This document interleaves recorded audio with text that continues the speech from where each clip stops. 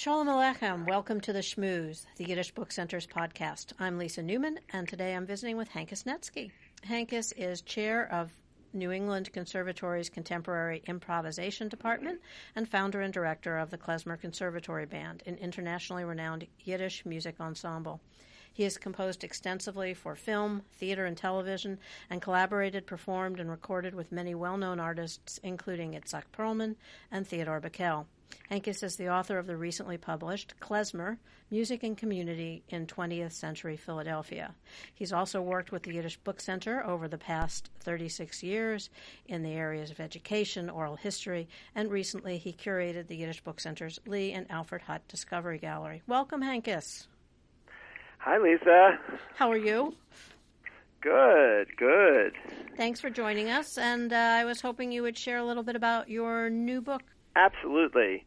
What it is an ethnography of the Jewish wedding scene in Philadelphia, covering a period of about 100 years. And the purpose of the book is really to show that one can look at the history of a city through that lens, through the lens of Jewish wedding musicians. Usually books look at Jewish communities as a history of synagogues, history of rabbis, history of philanthropy, and Jewish wedding music was pretty much entirely neglected, to the point where when I started doing my research in the 1970s on Jewish wedding music, pretty much no archive had any.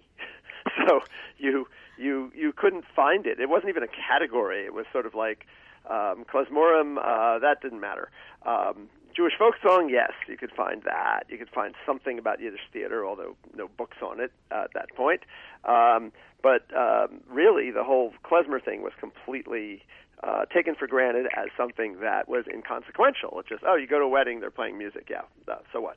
And the thing that became very interesting is that the revival of Jewish culture that ensued in the 1980s really revolved around Jewish wedding music. So it was kind of a complete shock to everyone. I mean, there was no one in academia who would have foreseen that. No one really in the Jewish community was thinking that could possibly happen. The only people who had some idea about it were musicians who, once they uncovered those hidden gems of not only written music, but really recordings by people like Naftali Brandwein and Dave Taras, they just scratched their heads and said, how could the Jews possibly just forget about this? How could this have been buried? How could this have just been forgotten? And so what I did is I looked at my own family, and 5 of my family members, including my grandfather and 4 uncles, were Jewish wedding musicians in Philadelphia. So I started asking them questions. They led me to other musicians, and pretty soon I realized that I had opened up quite a I sort of think of it as like almost like the Dead Sea Scrolls or something, uncovering this tremendous tradition that really reflected a lot about how the community, really what happened in the 20th century in that community, all reflected through what these musicians played. Right, and you choose to focus on Philadelphia. I know you have roots there, and it's a unique story, and I wonder it's a unique approach to looking at what the culture of the Yiddish community was. I wonder if there are other cities across the country which would have similar stories, and just how does this inform the larger sort of Jewish narrative? Philadelphia was really an interesting one to look at because, still to this day, Philadelphia is the 5th largest city in the country. At that time, when I started, it was probably the 4th largest city in the country. I think Phoenix passed it around 1981. But it's a place where immigrants gathered from all kinds of towns in Europe and really formed one community. And I say that because New York is much more complicated and actually not in any way nearly as unified in terms of what the musicians formed. Then when you get to places like Chicago, it just never was enough of a real community from that point of view of really bringing the immigrant culture in to be as interesting in a way. And Los Angeles also much later and much very, very different. Philadelphia, you have Jews arriving with these wedding, these klezmorim arriving with tremendous repertoires from Europe as early as the 1860s. And it really does make for a unique story, actually. And it's something that Philadelphians, of course, were not aware of because they tend to be very modest about their own city.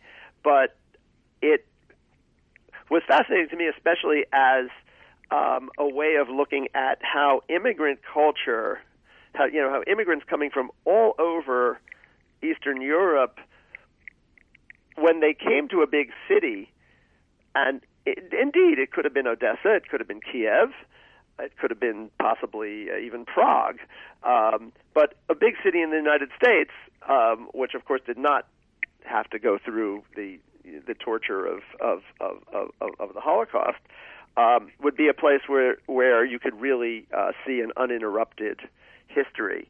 And it became like the ingathering of the musical exiles. It's like you take one piece like the Philadelphia Russian Share, and the beginning you get a trace of Minsk, and then you go from Minsk to Romania, and then you go to Kiev, and it's like a trip through Eastern Europe in 20 minutes. So it's really fascinating from a musical point of view. But isn't that? I mean, I think that's true of a lot of aspects of Jewish Yiddish culture. Klezmer borrows from and adapts and evolves and from place, from where it is and what's happening around it. And I wonder, again, if this is reflected in the music unique to Philadelphia. I mean, you mentioned these other cities. Do they all have something that is influenced by place as they evolve in music? The unique thing about Philadelphia was that the musicians were a brotherhood that basically crafted something that became standard and unique. So they weren't even aware of it unless they went to play. If a Philadelphia musician went to play in New York, they'd be lost. And there were so many stories about that. They'd go up to play, and someone would call tunes, and they'd play all the wrong ones, because they knew the Philadelphia repertoire. But New York never actually crafted a totally specific repertoire that everybody had to know. Now, in New York, it would be more the influence of a guy like Dave Tarras, who was a major, major figure, made lots of recordings. Naftali Brandwein made lots of recordings, so musicians would know their tunes. Philadelphia was very different. Philadelphia, the standard repertoire was literally like hammered out, so that musicians would tell me that, for example, Russian Share, it's a long dance, it's at least 20 minutes. It was almost a hazing process. When a new musician wanted to play on the gig, you'd call that and just see when they started crumbling, because they couldn't possibly know 20 minutes worth of, and you had to know a very specific order, and you had to know, how to have it all memorized, and it was really a standard thing that they cobbled together from, between all these musicians. Whereas if you were in New York, for example, and you played something like that, anyone could lead it anywhere pretty much. After the first 5 minutes, it would just go wherever the person wanted it to. There wasn't really a standard way to do it. And Philadelphia took it much more seriously. So it wasn't improvisational at all?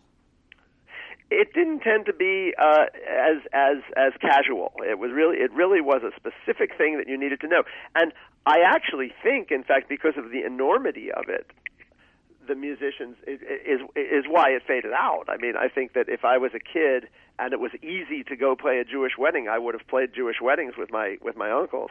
But I think they were very aware that if you were going to play a Jewish wedding, you had to know hundreds of very specific things that you really might not have a clue about.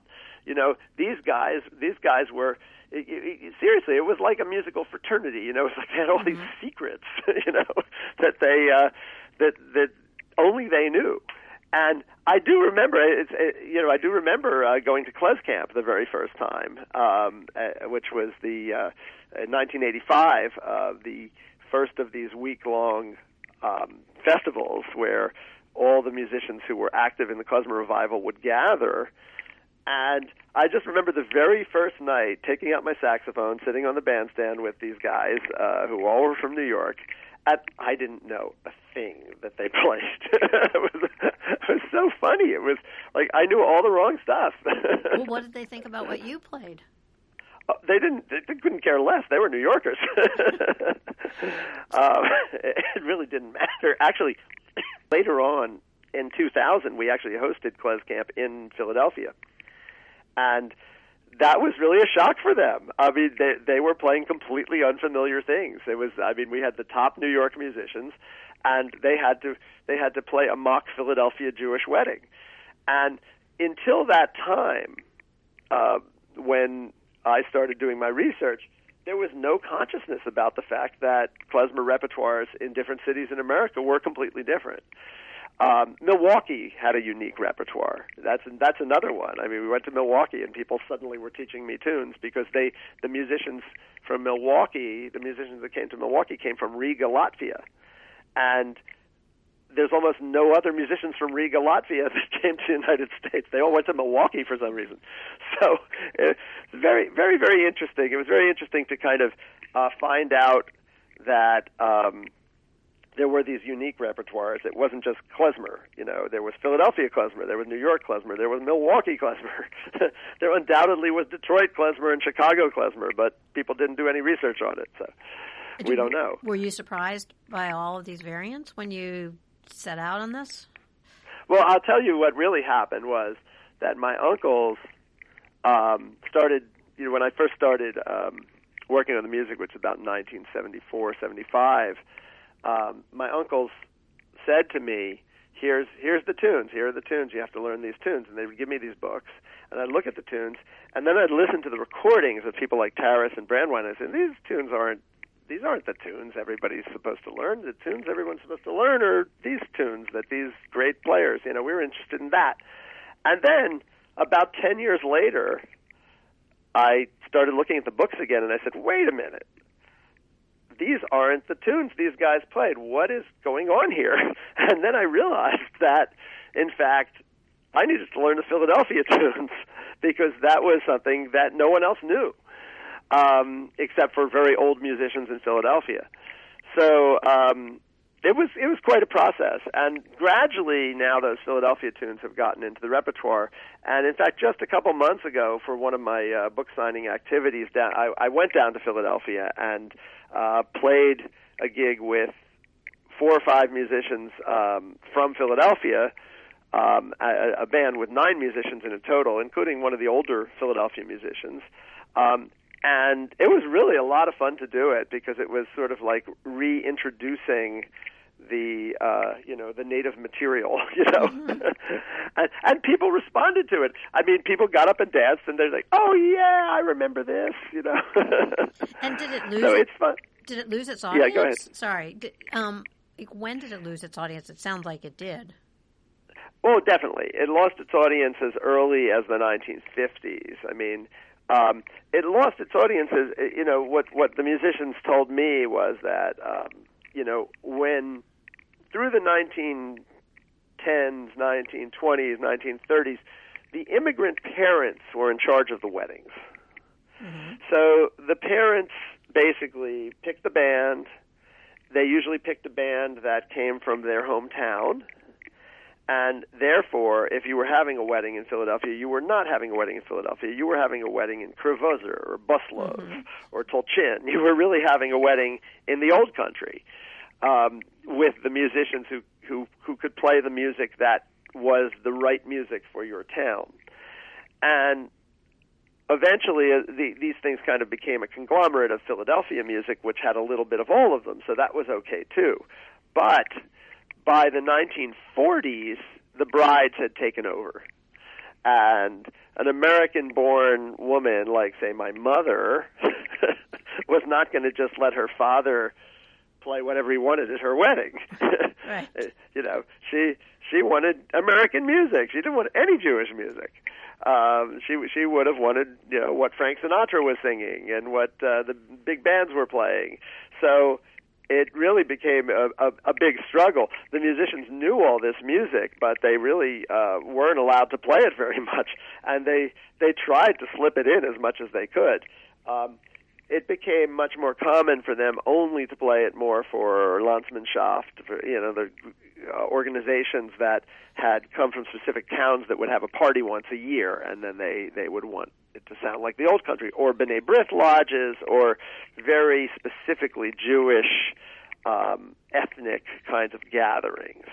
And really the ethnic side of Jewish culture was really a victim of a lot of things in everywhere in the United States. Of course, I mean it was a victim of assimilation, where, you know, Judaism was a religion. You had to just make it a religion, and you kept the ethnicity to yourself. It was a big victim of course, Jewish education too, because Jewish education was about Israel at that point. And it was about the Holocaust destroyed Eastern Europe. Eastern Europe is over. Eastern Europe is gone. And not only that, but even before that, people like Theodor Herzl were very anti-ethnic. Solomon Schechter was very anti-ethnic. They wanted to get rid of every trace of Jewish ethnicity and simply create a very American and Israel-centered kind of education that had no traces of things like Jewish wedding music in it. So, I mean, it's very complicated, actually. I mean, in my research, I really found that out, that you can't just say the Holocaust and assimilation. You really can't, and that Zionism was, you know, kind of the only alternative. You really have to look at the fact that those who were perpetuating Jewish education made a concentrated effort to eradicate every possible trace of Jewish ethnic culture. So when people had weddings, they played Israeli music. You interviewed a lot of musicians for the book, and I'm wondering if there's just one story that stands out as sort of central to telling this or representative of what you're describing. Well, I mean, to me, you know, the most fun, I have to say, of all the people was a guy named Jules Helsner, who I really interviewed at the very end. And he died only a few years ago at the age of 97 or 98, I believe.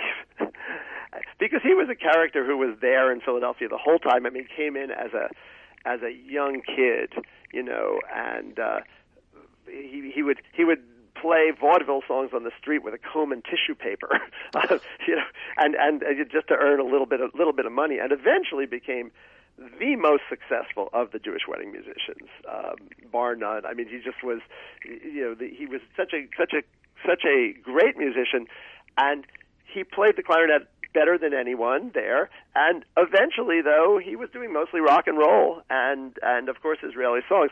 And it was very interesting to see someone who actually had the whole pattern down in his lifetime, that when he came in, he was playing with the immigrant band leaders. And the immigrant band leaders, you know, they wouldn't even tell you what they'd pay you, you know, and you didn't even know whether you'd actually get paid at the end of the gig sometimes. So eventually he just became independent, and he didn't want to deal with that crowd. He wanted to deal with a crowd that was American and did business in a very normal, organized way. But, you know, so I have recordings of him doing everything from playing like these old klezmer dance tunes to playing Honky Tonk Woman at a party in the 1970s, you know, with this wonderful, wonderful Yiddish singer singing Honky Tonk Woman. Wow.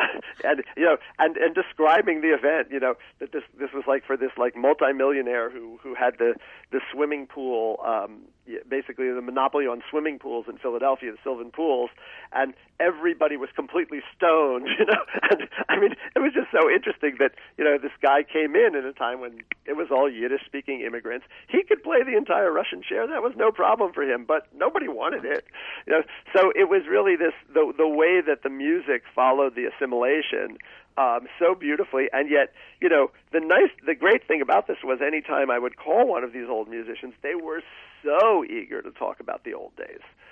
Because they missed them. Right. They missed them so much, and they knew this was important. They had this feeling that what they did was important. It was a whole body of music that basically had disappeared. And they also knew that I had personally had a role in bringing it back. I mean, I also remember that in the 1970s I would call these guys, and they would hang up on me. Because they would just go, that's all dead, that's all gone, forget about it. And they were sad, and they were bitter, and they were angry somewhat about that, and they'd be like, what do you want to talk about that for? No. And I get that bitterness. Nowadays, by the way, you get that from cantors sometimes, because cantors have been really marginalized in a huge way. And they won't even talk about it, in some cases. That's what I find. I mean, since I do interviews for the Center Oral History Project, you occasionally find people who are so bitter that they really won't even talk about it, and I think that's really happened in cantorial music now. But I think that for the Klezmers back then, they were angry, and I remember bringing one of these guys who had not talked to me before to hear my band play with Yidstock Perlman at the Mann Center with like 10,000 people there, which is a big outdoor space in Philadelphia. And I got him tickets to the concert. I also got tickets for several other band leaders. They came to this concert. They see 10,000 people listening to klezmer music, and somehow, all of a sudden, they want to talk. So it was very, very interesting. I mean, they were not, aware of the revival unless you literally took them and put them in the middle of it. And I mean, it must be heartening for them to see this. And a lot of them went on to have careers like dentists and, professions, correct? And then are they reflecting on the life before that? Well, I mean, musicians often had other careers. Mm-hmm. And a lot of the ones, I mean, I talked to ones who were only musicians also. I talked to people who basically had gigs every day working for, playing lunchtime at the electric company or something. I mean, live music was very different. I mean, my interviews go back so far that, some of these musicians, when I first started interviewing them, they could remember, they said, the music business died in 1927 when the talking pictures came in, right? Because before that time, every movie theater had an orchestra, and they all played. So that was the end of it. And then you get the ones that go, well, the music business died in the 1960s when the DJs came in, they were basically in some cases they had completely earned a living playing music until then. Mm-hmm. It was much harder to find younger musicians who, in fact, were still completely earning a living as musicians, but without teaching or anything like that. But I found them, and I still know them. I mean, the older musician Bobby Block, who played with us a few weeks ago in Philadelphia, he's never done anything but music. And what do you see for the 21st century? Well, what I see really is that people act as if in some cases, okay, I remember we first came out there, that'll be a fad for a few years, and I'm like, no, actually, it's going to be way beyond that, because these are actually people's roots, and it's not a fad. It's not popular because it's a fad. It's popular because it's people's roots, and it's where you come from. So it's not just a fad. And then it went on and went on and went on, and it evolved, and then people talk about, the post-klezmer time, because people just take klezmer and they use it for hip-hop, and they use... I don't buy any of that, basically. I actually think we're on the cusp of a very major revival of Jewish ethnic culture. And I see it in cooking, I mean, right. The Book Center, when it first started, was really just about books, and now it's really about Jewish culture of all types. And you have, these wonderful tent programs that can go in all kinds of directions. And I really see that younger people, they'll say, I just wish that I had talked to my grandparents and my great-grandparents when I still could have learned about this culture. And I have to tell you that, I was just in Los Angeles playing a memorial event for Theo Bickel, who I worked with for many years, and he died when he was 92, about a year ago. And the next day, I went out to Hollywood to interview an older woman who was a cousin of someone I had collected music from who died not that long ago. And I collected songs for 2 hours, folk songs, Jewish folk songs, Yiddish folk songs I'd never heard before.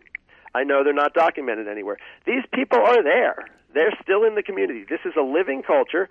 The priority now really needs to be in education, connecting the young with the old, connecting the young with their real culture, and they're starving for it. Yeah.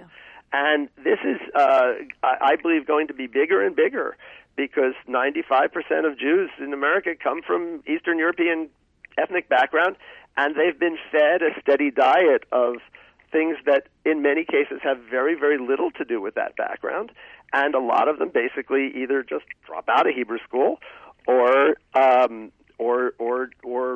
continue along until they decide, okay, that's not very interesting. But I think they're really, really hungry for it. So I think that really we're in a position that they will really want more and more of this. And what we really need to do is make it available for education. Because I was just talking to a kid who teaches at a Jewish day school in California when I was out there also, and he said, you know, Theo's legacy is amazing. It's all this wonderful Yiddish music and all this fantastic stuff, but I have no access to that. Mm-hmm. I don't know how to get that. How could I use that in my teaching? Wow. And that's what we really, really need in a big way. So, I mean, I really hope to spend my time trying to make that possible. Well, that's, one of the things we're doing here with Great Jewish Books Teacher Workshop is making these resources available to incorporate it in the classroom, and it's really exciting. It's a outgrowth of our Great Jewish Books summer program. And I know. I mean, the book center has been about books, and that's wonderful. And again, there's a living culture also. Mm-hmm. The books write about the living culture. Well, the living culture is still out there. It's very, very vibrant, and in communities that still speak Yiddish. I mean, I see it in Borough Park. I see it in Hollywood. I see it in these kind of more secluded Jewish communities. But also, it's been available to us. It's been available to people who really, really work hard to learn Yiddish, to find a way to somehow can figure out what this sheet music is, right? I mean, there's thousands of pieces of sheet music there at the book center with no translation. There are books on music, the Yiddish books on, the biographies of musicians. They don't have any translations. So, how do young people possibly get access to any information about this music? And that's really something that is a huge thing for us to work on. Right, and I think it's safe to say, Hankus, that you've championed this for so long, and that imprints here at the center in terms of the Discovery Gallery, in terms of the oral histories, in terms of education, and it's really exciting. There's a lot to do in the book center. I'm sure we'll be right in the forefront. And everybody else. I mean, and that's what's so exciting around the globe. People are just doing really creative things with theater, with music, with cooking as well. It's just there's stuff everywhere you look when you begin to go after it and see that it's out there. I mean, I think there is. I think that's really true. I think that the literacy level. And this is something that Sam Kassow has talked about a lot. The question of the actual literacy level is really a big question because, I mean, I can tell you that when I started, playing and attracting huge audiences to see my band in 1980, I knew nothing. Mm-hmm. I mean, I knew I knew the 10 Yiddish songs we were playing with, the 10 Klezmer tunes that we were playing, and I had basically kind of scraped that together as a repertoire, but honestly, what was my literacy level? Well, I mean, with almost none, I could go play on Prairie Home Companion for tens of thousands of people all over the country, But I mean, that's not really enough. We really need to get a literacy about this and really get it into education. All we have are 1 week little workshops, and it's just a huge amount of material that there is almost no access to.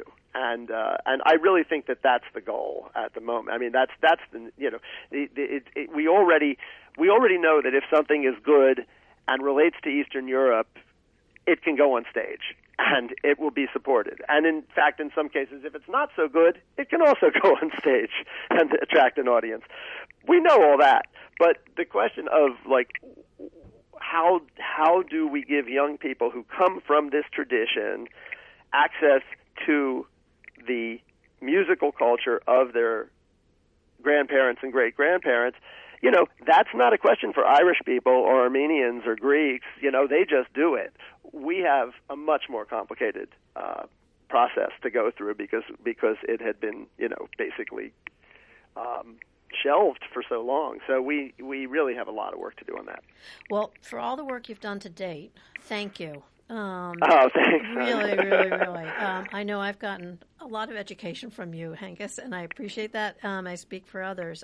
So thanks for joining us today. Your book, Klezmer, Music and Community in the 20th Century, is available in our bookstore, yiddishbookcenter.org, and we look forward to welcoming you back for Yidstock. You're going to be presenting a talk on Klezmer in Jewish Philadelphia on Friday the 15th, and the Klezmer Conservatory Band kicks off Yidstock on Thursday, July 14th. Thank you so much, Lisa. It's always a pleasure. Thank you. Take care. Bye-bye. Okay, bye-bye. You've been listening to The Schmooze, a production of the Yiddish Book Center in Amherst, Massachusetts.